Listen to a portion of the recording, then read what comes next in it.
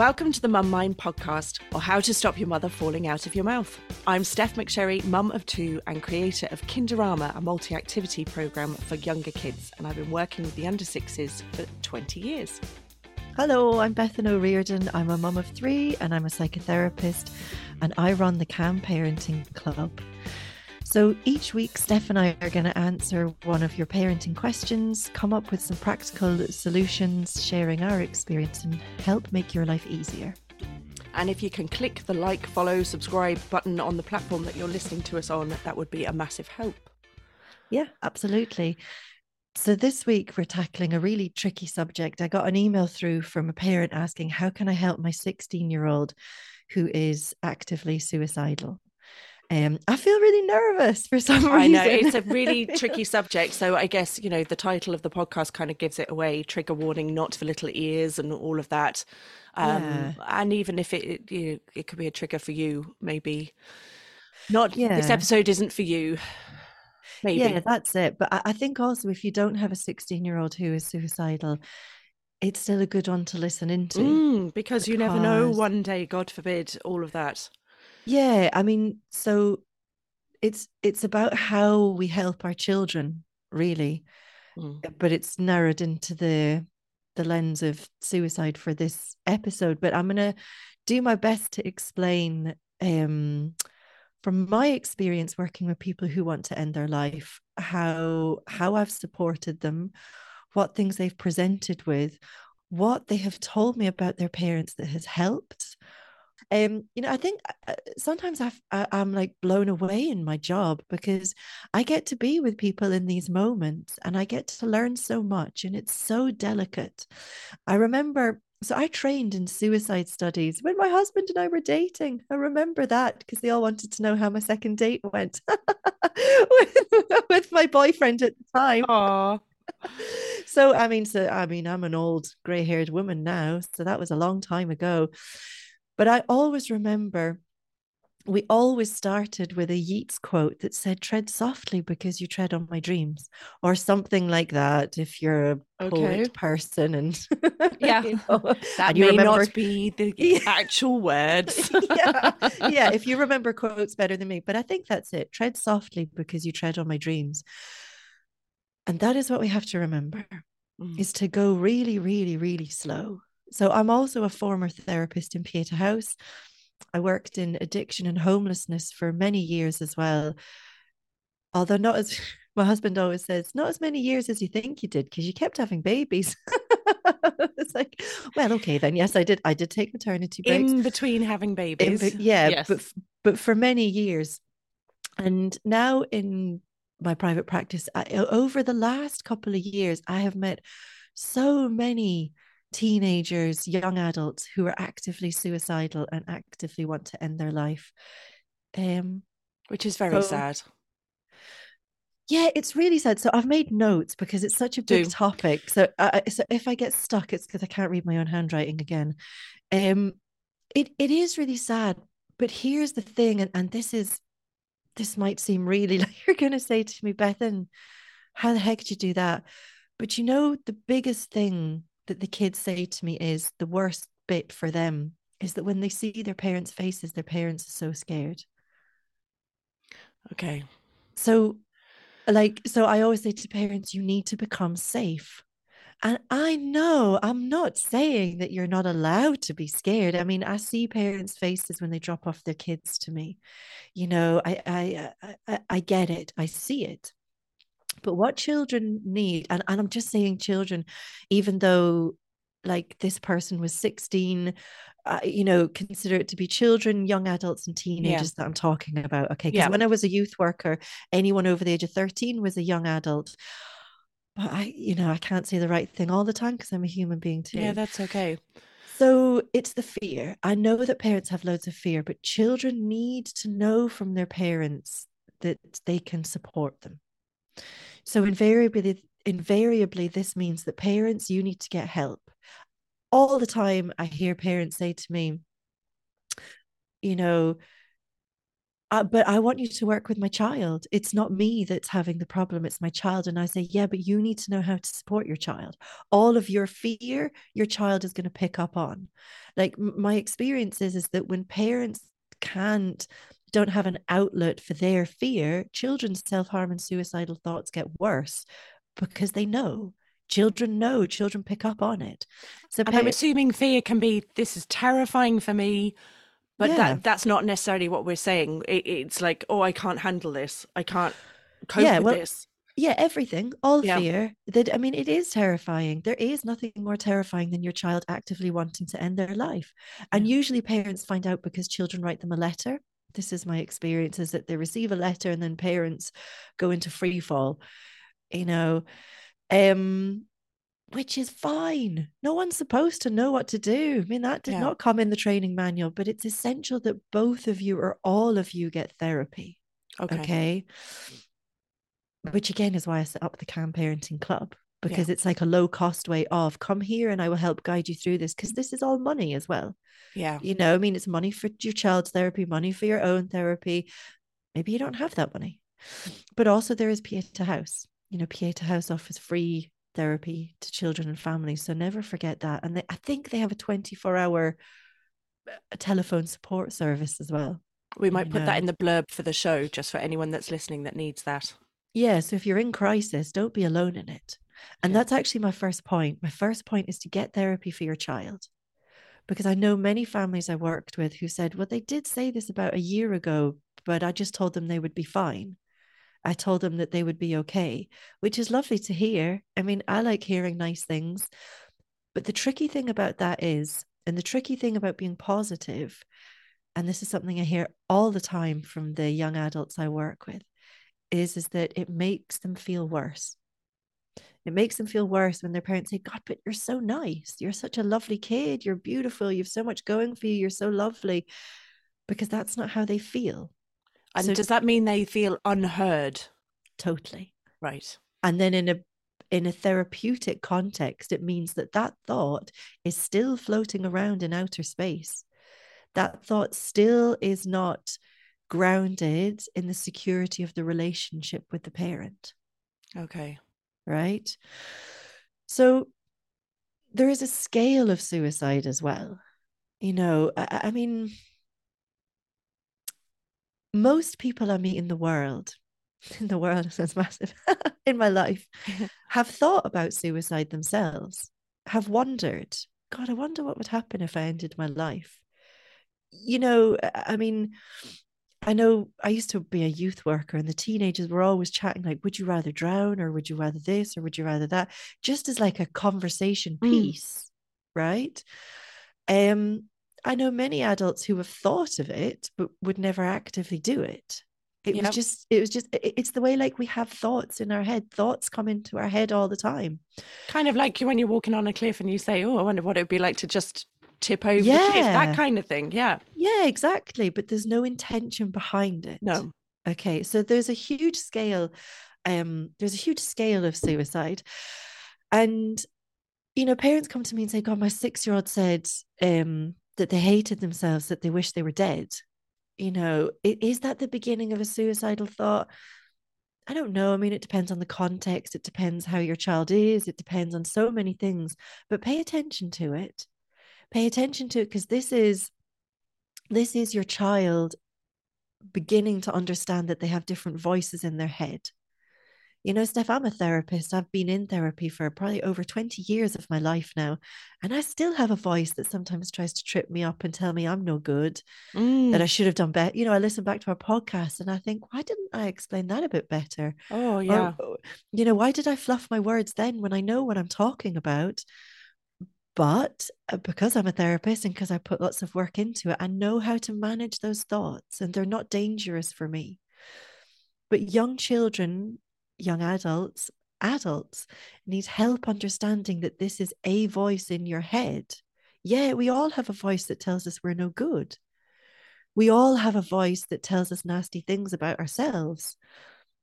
But it's the relationship with the parent or the caregiver when a child is younger that helps create the edge of that so it doesn't just go on unended and become this voice that takes over.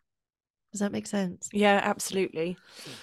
Um, how is there a way to spot a child that is going down that path? Like, generally, I know we're kind of not talking about every child, but does a child become more withdrawn, quieter, go into themselves more? I don't know. I mean, so I've been thinking about this.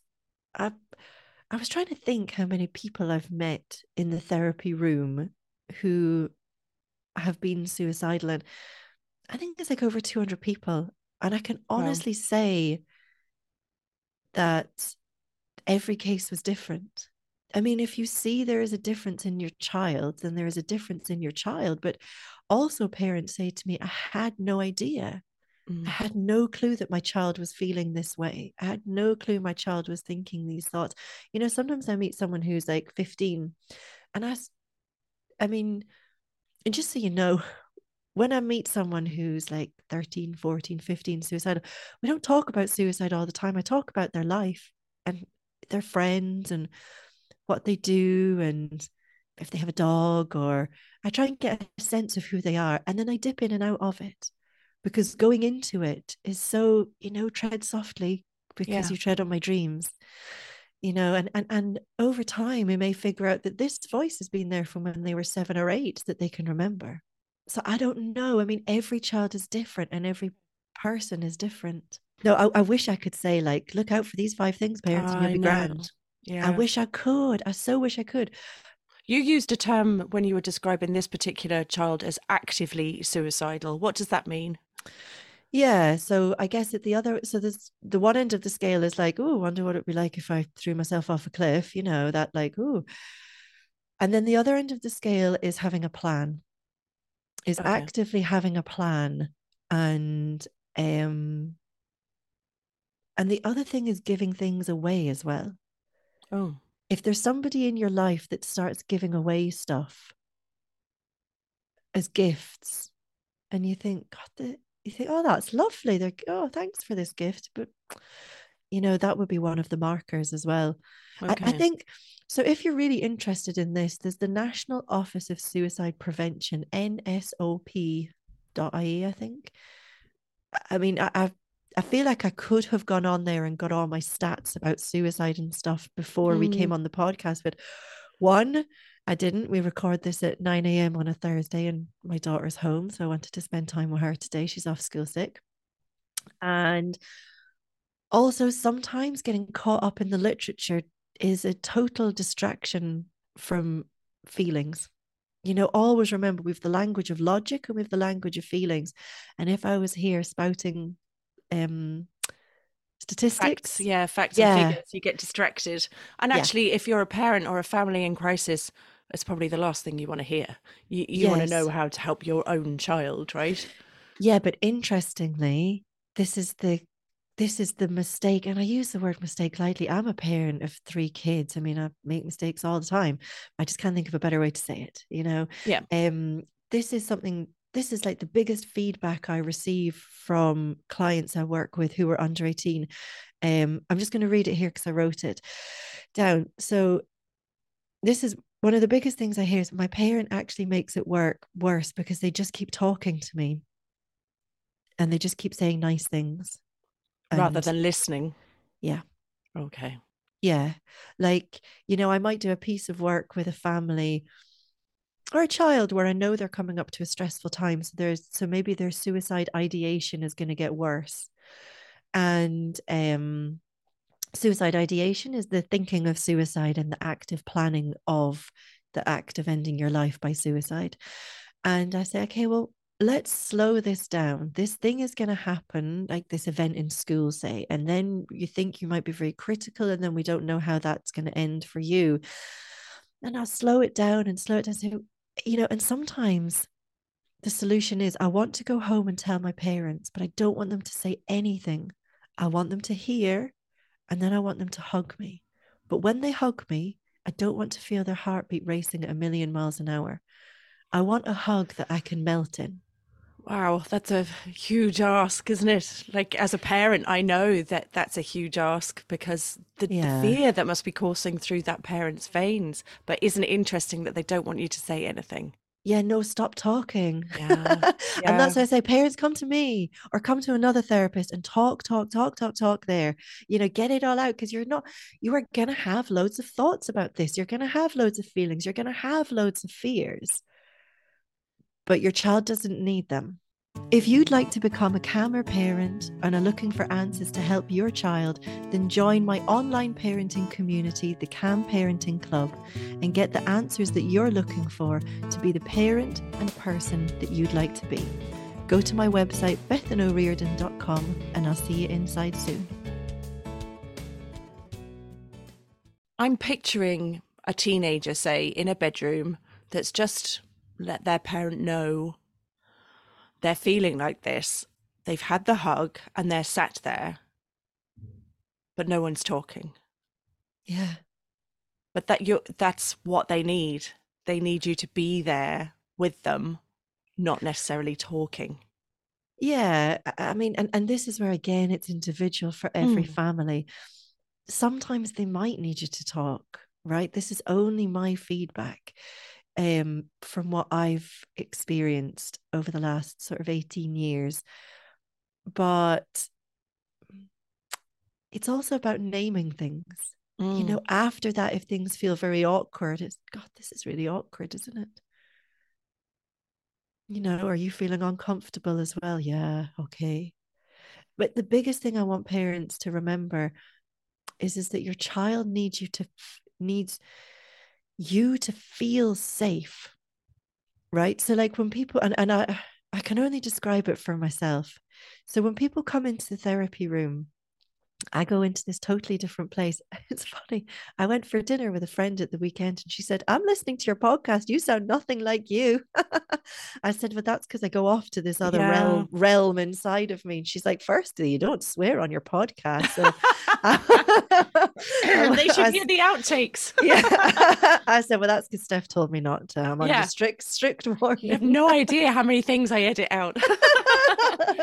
But I'm out like a sailor. Ah. So what I do is I prepare myself. I prepare myself to meet my clients. I prepare myself to meet my children if I know they're having a hard time. Mm. If I know they're going to need me to be their rock, because the role of a parent is to prepare yourself mentally and physically and emotionally to carry your children's emotions, to take them off them and you regulate them, right? It's not for your child to regulate. And that's so much easier said than done. Yeah, I mean, it totally is. But do you know what I'm doing at the minute? I'm drawing up like guides, like a physical guide for like, this is the 5 things you have to do. Because actually, that bit's the easiest. That bit is the easiest. So, what I say to parents is, because what we're talking about is your physiology. Now, that's a big word. And I'm no neuroscientist, I'm no biologist, but my understanding of it is that the thoughts you have in your head impact your body, and then your body sends a message back to your brain for how you think. So that is me really breaking it down very, Okay. you know. So child tells you that they're actively suicidal, you go into a panic, your heart starts beating, your stomach might get crampy, you might need to run to the bathroom. All the signs you get, oh, sorry, all the signs you get of being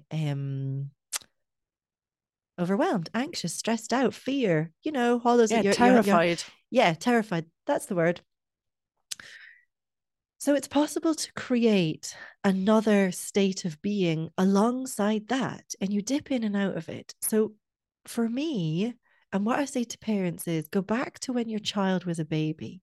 Did you ever have, and this is kind of like sensitive ground because some people had like terrible birth experiences. I did. Some people had hated breastfeeding, some people hated bottle feeding. But find a memory when you felt really, really, really connected to that child. Like I have this memory of my daughter Ruby when she slept on my chest one day, and she was tiny. I mean, she was actually huge as babies go, but she was tiny, huge, And it was so warm, and I still remember the smell. This is a decade ago. I remember the smell. I was in my friend's house. She was just giving me tea, and I was just sitting there. And that changes my physiology when I remember that. So when I go and talk to my child from that place, that is a really different place. Like my heart, my body feels warm. My eyes are smiling. My face is smiling. Like I know in that place, I can handle and tolerate anything. So parents have to find that place within them. And it's much easier to do it through recalling a memory than think to yourself, right, okay, I must be calm, I must be safe, must be. It's about recalling a time that you felt that you knew you had that child and making your body remember that experience rather than the sitting in front of them now when things are really difficult. And I'm picturing somebody, if somebody has had a very difficult relationship with their child throughout, I'm guessing that would work because we've talked about these kind of brain tricks on here before. I'm guessing that would work of recalling any type of memory that Yeah. puts you at ease, makes you comfortable, gives you that real kind of satisfaction inside. Yeah. I mean, for some people, it might be like, I'm trying to think of stuff I've heard in the therapy room over the years. The time someone took a clipping from a plant and it potted, and now they've got like a tree from it or a plant. It might be a memory of driving through the fields in the countryside somewhere and just remembering the sun touching their skin. Yeah, or sitting on a beach and the smell of sun cream and, the salty air. And I Yeah. think anything that's going to put you in that mind frame, because Yeah. that fight, I can feel that fight or flight kicking in. And, Yeah. that it's really hard to kind of overcome that and say, remember what Bethan said, I need to get to this Yeah. calm place to handle this, to absorb this for my child. Yeah. And what we're talking about is a snapshot of it. I Yeah. mean, we're talking like a nanosecond, and the recreation of a memory in the mind. For some people, it's like looking at a picture postcard, and for some, it's just a felt sensation. And so, again, my experience with families is that say there's a mom and dad, and the mom and dad are still together. Um, it might be that you can create this sensation for when you're talking to your child, and lying on the couch with them or hanging out with them, because isolation is very dangerous for someone who's suicidal. Just to note that as well. But then the rest of the time you're totally high on adrenaline, and you're making plans with your partner, and you think, okay, well, how are we going to get through this? The logistics of how are we going to make sure someone is with my child all the time? That's when you need your adrenaline to like go, go, go, go, go. Don't Yeah. don't think you don't need your fight and flight. You absolutely do. That is going to get you through this crisis. But your child needs you to feel safe in those moments. So that's something very practical that you've just shared and didn't even enter my head, to be honest, that you Okay. need to make sure someone is with that child all the time, Yeah. And not with them in this kind of like, following them around like an annoying mosquito. yeah, Yeah. because again, that is like, but that is really bad and really annoying. But it's also, I know you might have to sleep in the room with the child for a bit. Again, you see, I hear lots of parents say to me things like, I'm really tired and I just want to go to bed. And they're saying that they can't get to sleep, but I just go to bed. And they said that they were up till 2 a.m. On their And I own. say, yeah. And I say, okay, well, and again, this is with no judgment to parents. Like, I didn't know how to fry an egg until I was stood in front of a frying pan making a holy show of it, and it's the same with anything in life. You don't know what you're doing until you're faced with it. Mm. But parents, I can't emphasize enough how much your child needs you to wrap them up in cotton wool and be with them and see them and see what they're going through and see the experience of it and totally care and love for them through it. And use your empathy. Let them know that you get this is really hard. I mean, I've had people come to me and they saw a different kind of therapist who told them like, oh, well, this is really bad that you're thinking this. Like it's not bad, but it's that so your whole family life might need to change. You might need to take a pause from your work for a month or two. You might need to, I don't know. I mean, again, parents say, oh, we can't come to appointments because we've the other children to look after. I say, well, you need to get a childminder. You need to get a babysitter. You need to take them to, if you haven't got the Yeah, money for because that, what's the that's okay. alternative? The alternative is potentially losing this child. Yeah. And so if it means you're up till 2 in the morning chatting through or just watching movies, well, that's what you do. That's just it. This This is is a it. drop everything crisis that Yeah. you, yeah, Yeah. And okay. I mean, again, my experience is that that's really hard for a lot of parents. Of course. The You know, I, practicalities of that is, even just hearing it is like, geez, what would you do? But I yeah. think it's important to remember what the alternative is.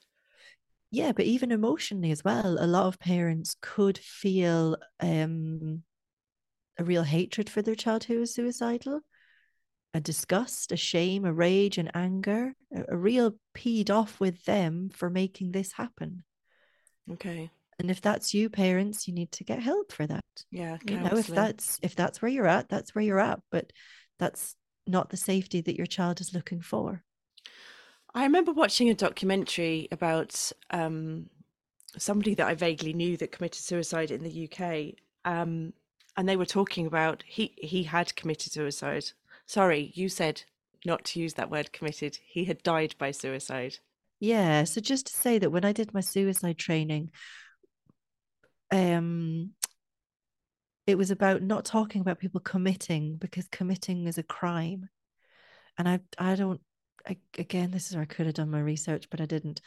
It was illegal to die by suicide until recently in Ireland. So you Mm. couldn't be buried in a church. You couldn't have a religious um Ceremony or ceremony. burial, yeah. Yeah, yeah, that's the word. There's a lot of So shame around it still, I think, in Ireland in particular, because of that. Because it used to be a crime. It used to be that you couldn't be buried in the family plot or whatever. So I do feel there's a lot of historical shame about it. yeah, and I mean, maybe not bizarrely, but also shame is the feeling that underpins suicide as well. Shame is the feeling that underpins suicidal thought and suicidal intentions. So it's shame from all angles, which is why. Oh, sorry, on you Go go. on. No, well, the point I was going to make was they said in this documentary that it was really important to name it because we're so cautious with that word suicide, that if you had a colleague or a friend or indeed a child that you knew was behaving differently, that you knew was something was off, that you actually said to them, "Are you feeling suicidal?" And they said this was really important to take the power out of it, Yeah, so that it's not something hidden and shameful, like you were just saying. So that if that child or that friend or that colleague is having that, it actually almost jolts them back to a reality. And they might not necessarily say, yes, I am, but they're aware that you're on their radar. You see yeah, them. yeah, yeah. And I think anything that helps anyone be seen, Yeah. and it might be that the word suicide, maybe someone doesn't really understand, but it's that, are you having thoughts of ending your life? Are you having thoughts of not wanting to be here anymore? And we know that the mind is a very visual thing, you know. So for lots of people, they can be visualizing things that are really scary. And actually sharing what they're visualizing can be really helpful and totally scary to hear as a parent. But remember, it's only a thought. And if we can catch it when it's a thought, and then that's more helpful. Because You you can know? keep that, you can help to keep that safe.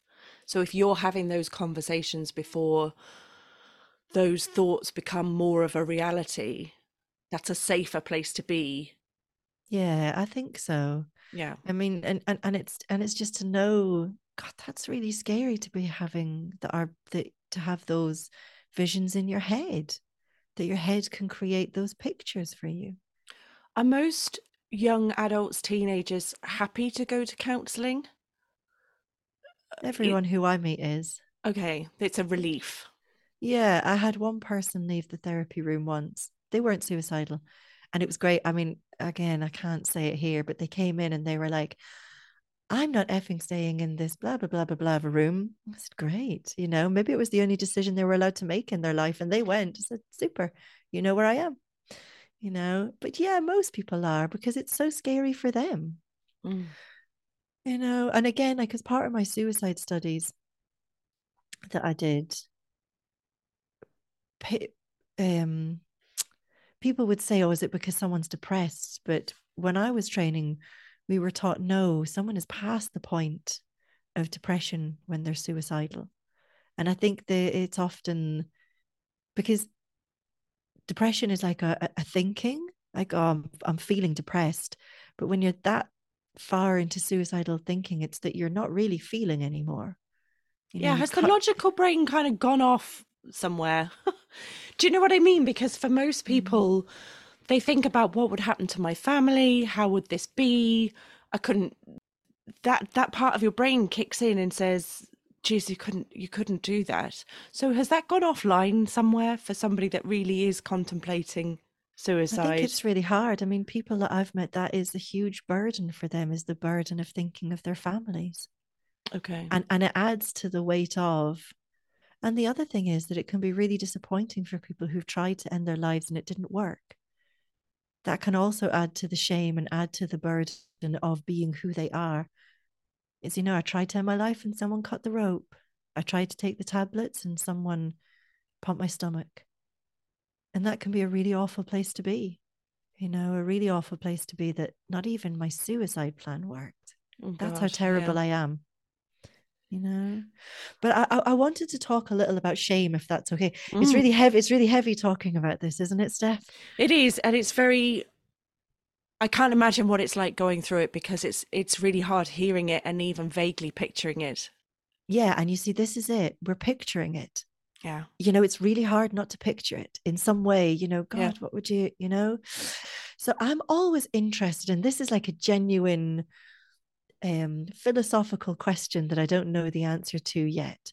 So if someone comes to me and say they're 13, 14, 15, 16, any age really, but let's stick with that age for the purpose of the email we got in. And they say, oh my God, my child is actively suicidal. This is awful. I feel so sorry for them. What can I do? And everyone goes, oh my God, that is awful. We are all going to help. Schools help, doctors help. I mean, there can be like a whole professional and perhaps family community response. And then I think of like a 2, 3, 4, 5 year old, right, who is letting us know that they are not okay. I'm not saying that they're going to become suicidal. They're different things, but bear with me. Mm. I'm thinking of a small child who's letting us know they're not okay by name calling, by hitting, by kicking, by punching, by screaming, all these things. And we give out to them, we put them on the naughty step.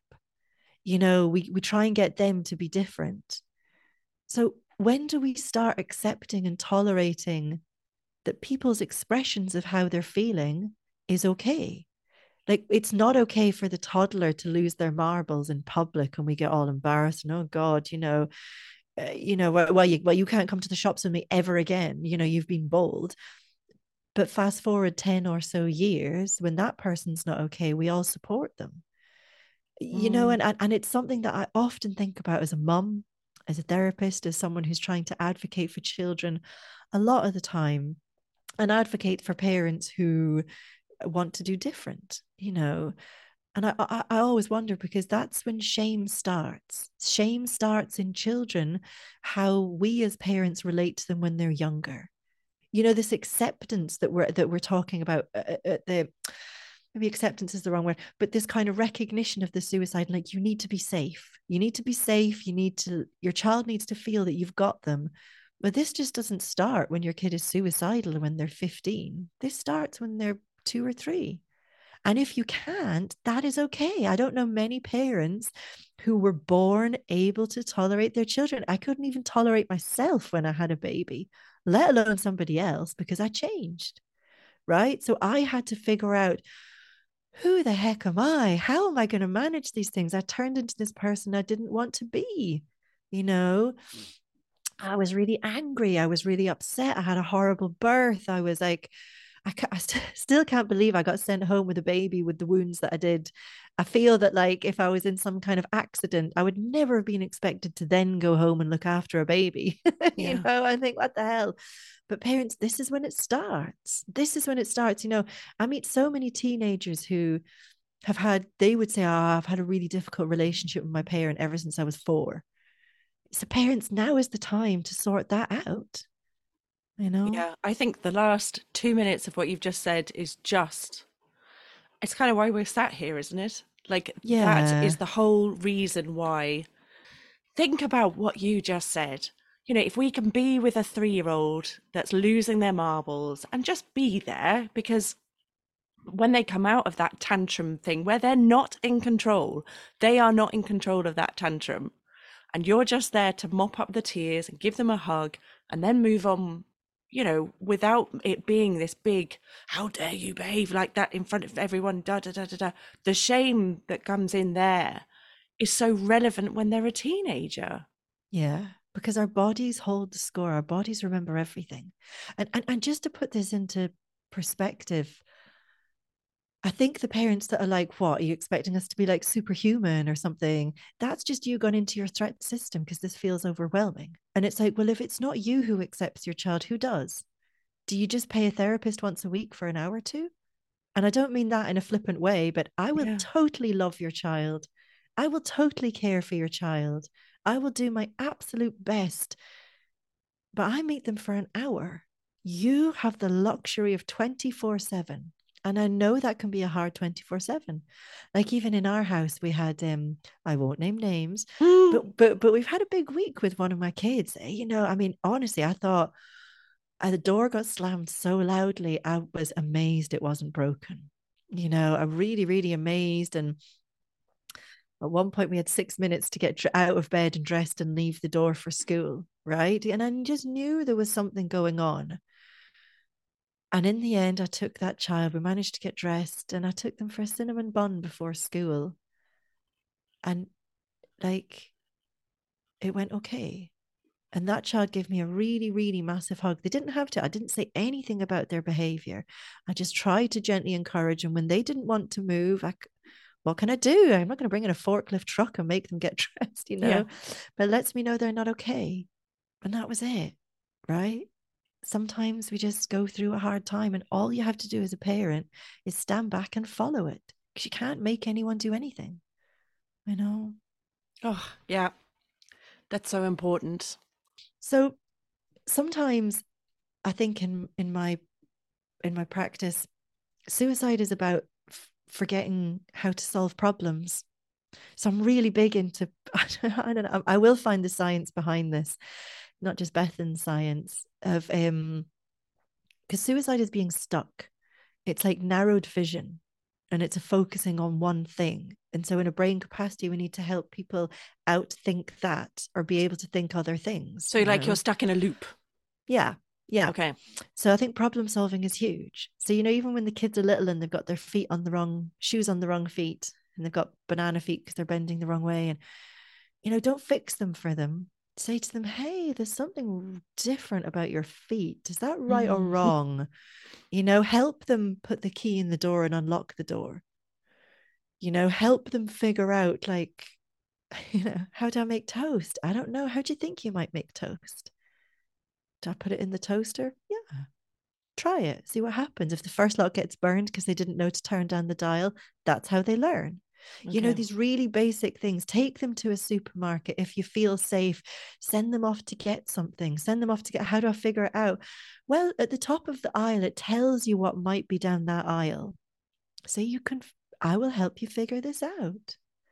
And if you can create that with your child, of I will help you figure this out, I think that counts for so much when they then get older.